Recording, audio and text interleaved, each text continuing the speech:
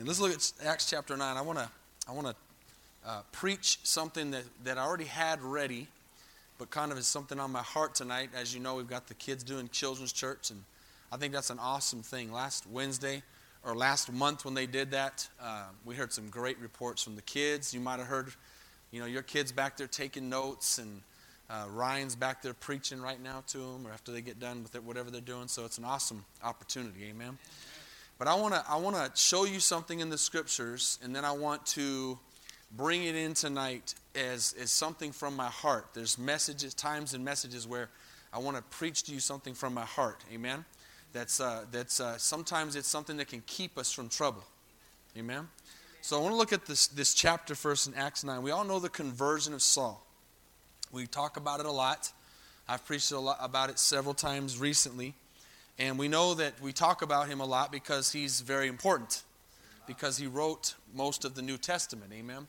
And there's many different ways you can go with him. But let's look at Acts chapter 9. And I want to read out again his conversion and show you something very important to it. So we see that he has an experience with God in verse 4 of chapter 9. And he says he fell to the ground and heard a voice saying, Saul, Saul, why are you persecuting me? And just recently in the last forum we had, I answered the question of why doesn't everybody have a Saul experience where they fall off a horse and light hits them in the eye? And really, I believe we all do have a Saul experience. We just don't always all fall off a horse. Amen? But if you look at your conversion, and that's kind of what I want to talk about a little bit tonight, is your conversion to Christ. When you look at when you got saved and you converted from death to life and became a Christian, you did really have a Saul experience. It just sometimes doesn't seem as dramatic as what we read in the Bible, but we all had one. Amen? So it says he fell to the ground and says, Saul, Saul, why are you persecuting me? He says, who are you, Lord? And the Lord said, I am Jesus whom you're persecuting. It's hard for you to kick against the goads. Verse 5. So he, trembling and astonished, said, Lord, what do you want me to do? And the Lord said to him, arise and go into the city, and you will be told what you must do. Okay, and the men who journeyed with him stood speechless, hearing a voice, but seeing no one. Then Saul rose from the ground, and when his eyes were opened, he saw no one, but they led him by the hand and brought him into Damascus, and he was 3 days without sight and without drink. Now, I want you to look at for a second at verse 6. I was praying about this, and it's funny because I was praying all day, and I didn't get anything until when I was about to come up here on this particular thing that I was praying about. So, Holy Spirit's always on time, amen? So, if you look at this again, he says, arise and go into the city, and you will be told what you must do. Now, when we get saved, this is really important. This is something I want to tie in. I was telling my dad just yesterday, it was interesting, we were talking about the testimony that Ceci and John just gave Sunday. And I had just mentioned to him, I had just said, it's amazing as we look back over the years. We're now 7.5 years that we've been a church here in Denton.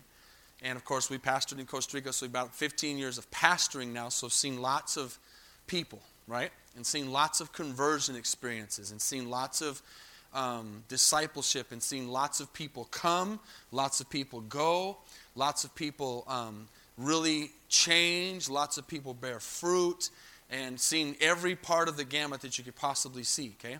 And I began to think, and it's funny because I told them, yesterday, it's amazing how many people we've seen come in and give a testimony. Now, I want you to understand when I say this, I'm not saying this in a bad way. This is actually just something you can learn from, as it's something recent, okay? And you'll follow me in a second. We've seen people come in and give testimonies of physical healings, financial healings, marital healings, miracles, and on, okay? Just lots of things that God does. And they'll stand up here, and that's what we're supposed to do, testify and say, man, the Lord did this. And so we understand, this is something that's really important. We understand without a doubt that God and Jesus is the one who heals. God and Jesus is the one who does the miracle. Okay? It's not anything we do. But what I said to my dad is very true, and what I want to talk about tonight is that we don't connect the miracle or the testimony with the house. where it happens. Okay, y'all with me on that? So what happens is we, and when I say it's by experience, you have someone come in and come into the church and get saved a lot of times. Doesn't always mean they could have been saved, but a lot of times get saved. And then begin to bear fruit and then begin to learn how to apply the Word of God and then begin to see things change. Many of you in this place tonight, and again, I'm talking from my heart, many of you, when you came into this place, were bound by something. Many of you, when you came in, were not married. Many of you, when you came in, were struggling with things. And so we understand totally that God is the one who heals. God is the one who delivers. God is the one who sets free. But we have to understand that God uses a place and God uses a people for that to happen. And so a lot of times we've seen over the years people come in and give those testimonies, and then later on they're gone for whatever reason, legitimate or not, right or wrong. They leave the church that God did the miracle in. I just was at the home church, and we've had all these pastors come in, and I do the same thing when I go there. You get to know, as you've gone to conference, you get to know people at other churches, or home church, and other pastors and other people. And then you'll go back at another conference, and you've made a friendship with one of those families, and you'll go to another conference and say, hey, and you'll talk to a pastor, or you'll talk to some of those people and say, hey, how is so-and-so doing? And what do we hear a lot of times? Oh, they're not coming to church anymore. Oh, they've left. Oh, they're not, or they backslid or whatever. And it breaks your heart to hear that. That these people have gone back to their old ways, or they've left the church or whatever. And so I was just there with Pastor Marshall. And we had a guy about 3 years ago who was part of our judgment play back several years ago, who came into our church as an atheist and got saved miraculously and had a amazing experience, okay? And his life was changed. But so you say, okay, his life was changed obviously by God and obviously by Jesus, but Jeff was the one who reached out to this man and was the connection and the key to the house where this man, amen, got saved.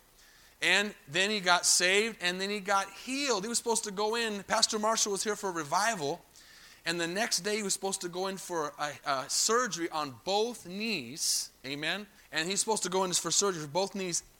And that night, Pastor Marshall prayed for him, and he was miraculously healed, and actually still went to the doctor, and there was no need for surgery.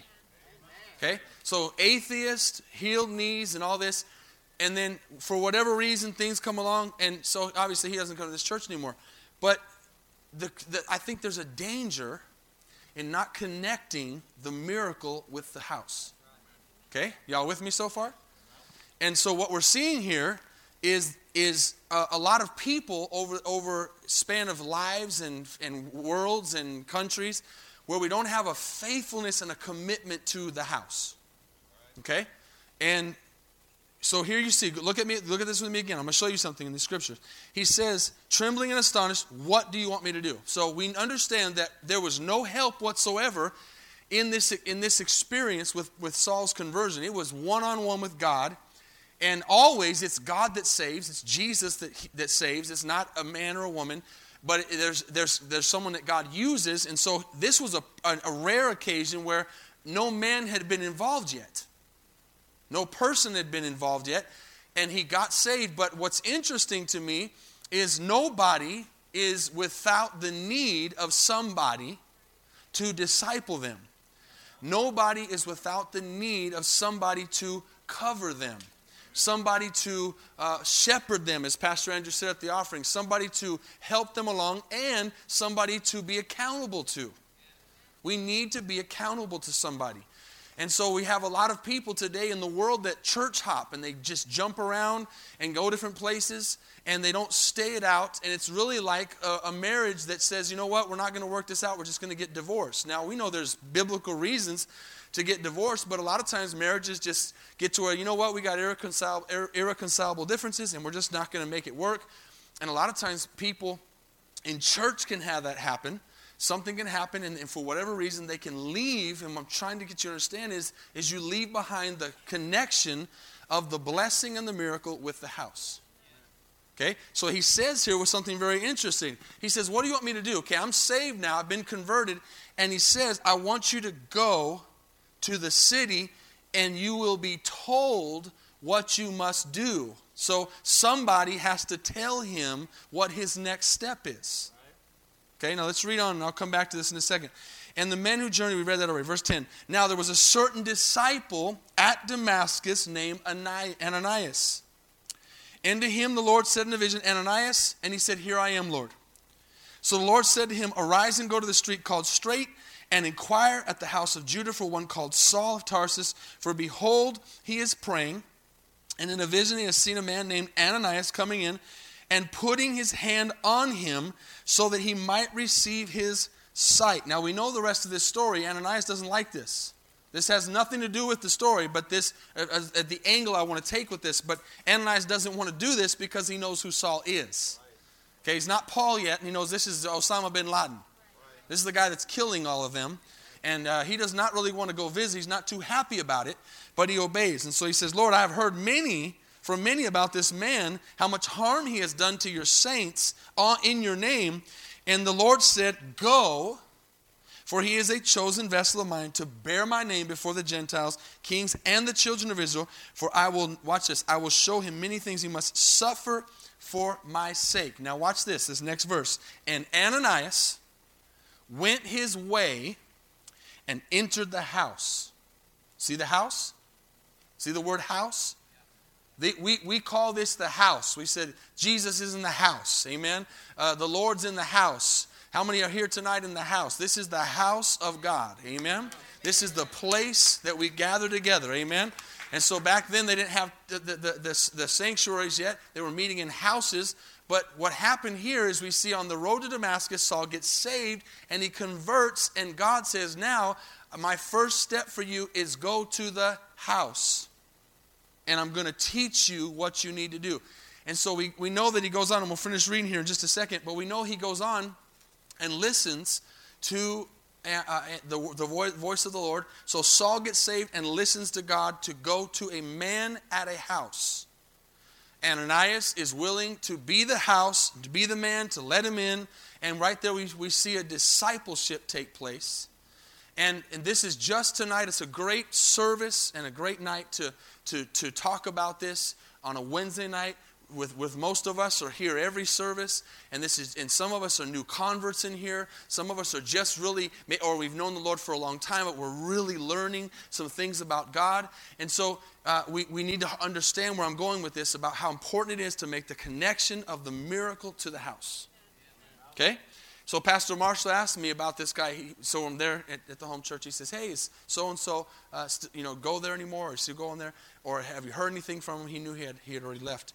And I said, no. So he's still concerned about that because he knows that God did a miracle, amen, through him obviously and through his ministry at this house. And it's hard to understand sometimes how that can be forgotten, and then you move on to something else or some other kind of thing, and you forget where you came from. Okay? How many are with me on that? So what am I trying to say tonight, in case you haven't caught on yet? Make sure that you understand that the things that God has done in your life is God, no doubt. But God uses a place, God uses a house, and God uses a people. So don't ever get to a place where you forget, man, God did a miracle there. And sometimes we get busy in life and we get caught up. And listen, I could go around the room tonight. Like I said, Johnny and Adrian back there, God's done, they both knew of the Lord, but God's done amazing things in their lives. And they've been married in this house, and they've been discipled in this house, amen? And God's doing something in their lives, amen? So they got to remember that no matter what comes along, they say, you know what, that's my house. And you don't get to a place where you divorce your parents because you haven't argued with them, amen? You're still your parents, and there's still a connection. So I really felt led to say this because, again, this happens in every church around the world, but it can help you stay out of danger from losing a blessing or losing a miracle or getting yourself out of the perfect will of God. Okay? the covering. Amen? Because we have seen, and this isn't to, again, I want to reiterate this again. This is our church, and this is where we go, but this isn't to lift up us or to lift up what we do. It's the church. If you got saved in another house or God did a miracle wherever it was, and you were there, and God brought you here because you moved or whatever, those are different circumstances, but stay faithful to your house. Okay, stay faithful to the place that God has done miracles in. Because we have seen, and I could give the mic to many people in here tonight that are core members that have seen people come and go in this church and seen where they're at today. Seeing where they're at today and what they're doing and if they're serving God. And we've even seen recently a family get divorced recently. And just shocking things that you hear, and you just sit there and you scratch your head and you say, God, why does this happen? And the hardest thing about serving the Lord is knowing you can't control nobody. You can't make anybody make the right decisions. And all you can do is scratch your head and pray for them when somebody decides to leave the house for whatever reason. And I'm amazed today at how people don't leave the house the right way. If I were to go back 7 years on all the times that people have left, and you might say, well, there must be something wrong here if a lot of people have left. People leave churches everywhere. Back in the day, if you left a church to go somewhere else, you'd get a letter from your pastor. None of y'all know about that. You'd come to me and you'd say, I need a letter because I'm going to go to another church and I need to take it to the new pastor. And back in the day, the new pastor wouldn't let you become a member of the new church if you didn't have a letter from your pastor. That's how it used to be. It was automatic. New person came in. Hey, we want to come to this church. This is my wife. This is my husband. This is our family. We want to come to this church. And the pastor would say, do you have a letter? And they'd be like, nope. He said, well, you can't be a member here. Because they would have to come. Now listen, I'm not trying to make anybody feel bad in here. I'm just telling you that that's how it used to be. Because if you left a house, you left a house in good standing. Meaning that if there was anything, and listen, this is all learning tonight, if there was anything going on in the house that was something you didn't agree with, or maybe someone had an argument with you or whatever, you'd go talk to that person or dock out that thing so that they would know, and then there'd still be a blessing. Okay, you know what, we can agree to disagree on that. This is how we do it or whatever. Or, I'm feeling the Lord leading me, leading us to go to another place. And listen, once you say, I feel the Lord leading you, there's nothing to say, man. You can't go against what God says, amen? But a few times, we've actually had the blessing of being able to pray over somebody and say so-and-so or this family is being led to leave and go to another church, and we pray over them, we send them off with a blessing. Amen. You know? And then it hurts a lot less if someone leaves like that. Okay? So, Jesse, this is your house. Amen? I'm not trying to put anybody's names out there to embarrass you. You got saved here. Amen? You're a different person tonight. Totally. Thank God to Robert, because Robert was in this house. And you came in and got delivered from addictions, and God has totally turned you around. He's working on your life. He's blessed your marriage. You've gotten married in this house. Amen? There's been an investment into your life. And so no matter what comes along, marital problems, financial problems, physical problems, you say, you know what? This is where I got saved. This is where my life changed. This is my house, and I'm going to be faithful to this place. Amen? Because there's a blessing in that. And like I said, I could go all around and talk about all kinds of different scenarios. So going back to Ceci, God did a miracle. God's doing a miracle. And we're so thankful. I was telling my dad, we see these new people come in, and it's heart-wrenching sometimes as a church. You see people come in and you fall in love with them, and then all of a sudden they're gone. You have other people. Pastor Jones used to tell us, he says, write this down and remember this. He says, some people bless you when they come, and some people bless you when they go. Right. Amen. That's the truth. Amen. Same with family. Amen. Family comes in for town, they bless you when they come, and they bless you when they go. Amen. You can only put up with them for so long, but they're still family. Amen. So let's move on here. Watch this. Ananias went his way and entered the house, and laying his hands on him. Actually, before I say this, let me give you 3 things to write down real quick. When you get converted to Christ and you get saved, it happens one of 3 ways. 1, which is rare, you have an absolute Saul conversion experience. Just totally. I believe yours was like that, correct? Nicole's was like that. This guy's was like that. You know, just had an experience right there by yourself. That happens. The second one is tragedy. A tragedy takes place.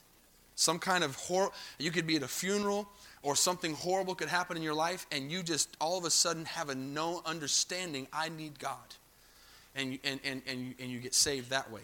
And the third way is the most common, and that's through somebody.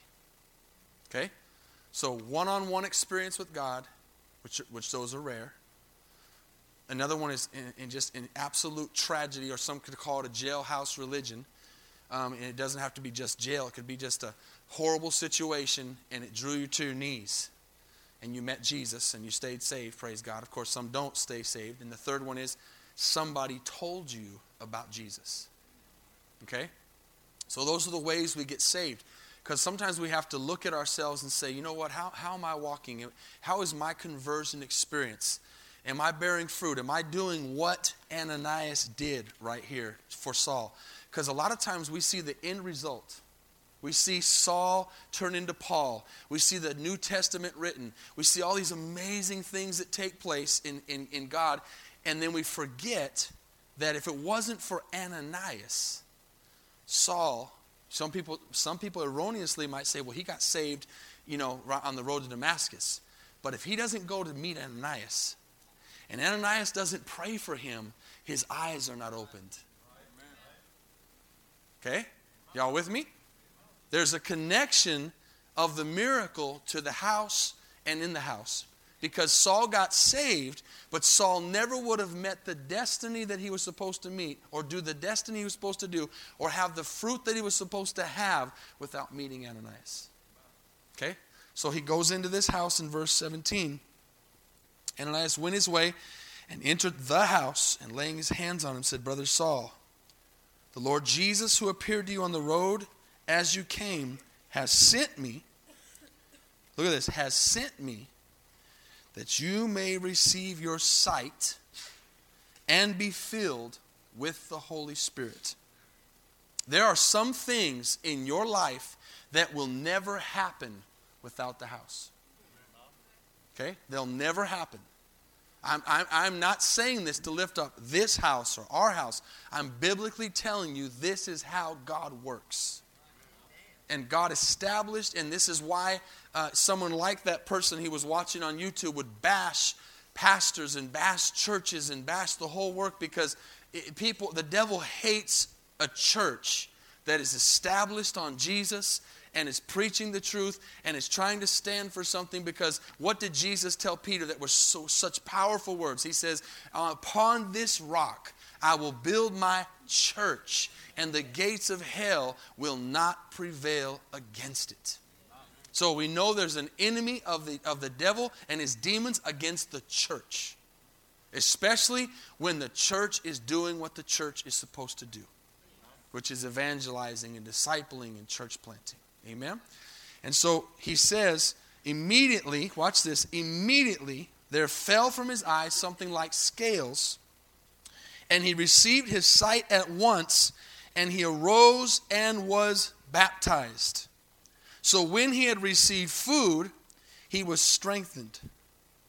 And Saul spent some days with the disciples at Damascus. When you come in on a Wednesday or a Sunday, we get food. We get spiritual food, amen, for our lives. And none of us in here have it together. None of us are perfect. None of us are doing it all right. But being here and saying there's a connection to this house. And you know what, obviously, I wish over the years, sometimes I would have dealt with this thing here more. I would have talked about this more. And maybe it would have been a good warning for some people that when that temptation comes along to leave the house, when that temptation comes along to go find the grass that's greener on the other side of the fence, they might think twice and say, you know what, I can't leave. I shouldn't leave, because there's a connection to this house and the things that God has done in my marriage, in my finances, and in my life. Amen? Y'all getting that tonight? Amen. So the last thing that you should do after you've been converted is you get filled with the Holy Spirit. If you're not filled with the Holy Spirit tonight, that's not a bad thing. That just means you need to keep seeking. Because it's what takes you over the edge. Amen? Baptized in the Holy Spirit. We saw that right here. He was baptized in water, but it also says that he would be filled with the Holy Spirit. Now, this is an important key. This, again, is not a salvation issue, but we hit it hard because we realized that when was Saul converted? When did he get saved? On the road, right? His conversion experience was on the ground. Fell off the horse, saw the lights. He put his faith in Jesus and was saved at that moment. But the connection to the house in Ananias was that when he got to Ananias, he said, I'm going to pray for you that you receive your sight. And that can mean understanding. Amen. How many know all of a sudden sometimes things just begin to make sense all of a sudden? And you didn't make sense before. There's something about that. Amen. And of course we understand that there is a dynamic to liking who you listen to when they preach. There's obviously it's important that you like the person that's preaching, that you like the way they preach, because obviously we're all different and we have different strokes for different folks on what we like to hear. And so that's obviously important. But more important than that is being where God wants you to be. And so he went in there, he got baptized, he got filled with the Holy Spirit. And so we see the distinction between him getting saved and him getting filled with the Holy Spirit. Because some people try to say that the baptism of the Holy Spirit is when you get saved. It's a different experience. Okay? You do have the Holy Spirit come into your life, but it's different than the baptism of the Holy Spirit. Okay? So he was baptized there, and then he received food, and he was strengthened. And then we know the rest is history, as they say. The rest is history. And you know, as I talked Sunday morning about our dash, think about where your life might be, or what you would be doing if somebody somewhere would not have reached out to you. If somebody somewhere would not have been obedient. You know, as I look around and you look around in the church, there's a connection to you to somebody else in this church. It's impossible for you to be sitting in this church and not be connected to somebody. Impossible. Even if you came in off the internet, or you drove by and saw the sign, there was still something that when you came into the house, even if you came in off the internet or came by off the sign, or you had a dream and God said, go to this place, or no matter what it was, when you walked in, there was a connection with somebody that made you stay. Somebody that got you to say, you know what, this is my place. Someone that said hi to you, someone who received you, someone who loved on you. And so tonight you can think of somebody in this place has made a difference in your life. Somebody in this place has reached out to you. Somebody in this place has connected to your life and been your Ananias. Okay? And so the key is, and especially I want to make this point, as I'm going to ask the musicians to come in just a minute. I want to make the point that there are certain times of the year where the spirits of darkness work extra hard. Okay? One of the biggest ways to win the victory with God is to recognize attacks. Okay? December is a wonderful month. It's an awesome time of the year. Songs say it's the most wonderful time of the year. Okay? It's family, it's lights, it's gifts, it's all these different things, it's songs, it's cool weather, all these different things. But it can also be a time where Satan attacks harder than he ever attacks. If your priorities aren't right, if your spirit's not in the right place, the devil can come at you and he can throw you for a loop. Amen? He can throw you for a hook. He can give you a big old hook. Amen? I got a big old notch on my nose today from getting the hook. You should see the other guy. Huh, Dwayne? Amen. Don't turn that piano on yet. That's the piano. Gotta get that piano. Amen. See my nose? Does it look big? You should see the other guy's forearm. Yep. But that's what the devil will do. Amen. He'll step in. Bam. I didn't get in a fight. But it hurt like it did. When you get hit, you need someone around you. Someone to hold you up. Someone to pick you up. And if that person that has picked you up before might have been mean to you last time you saw them, don't forget they picked you up the last time before that. Amen? Remember who has been good to you. And remember that there's a connection. I'm going to let this simmer tonight. Musicians, you can go ahead and come. I'm going to let this simmer tonight in your spirit.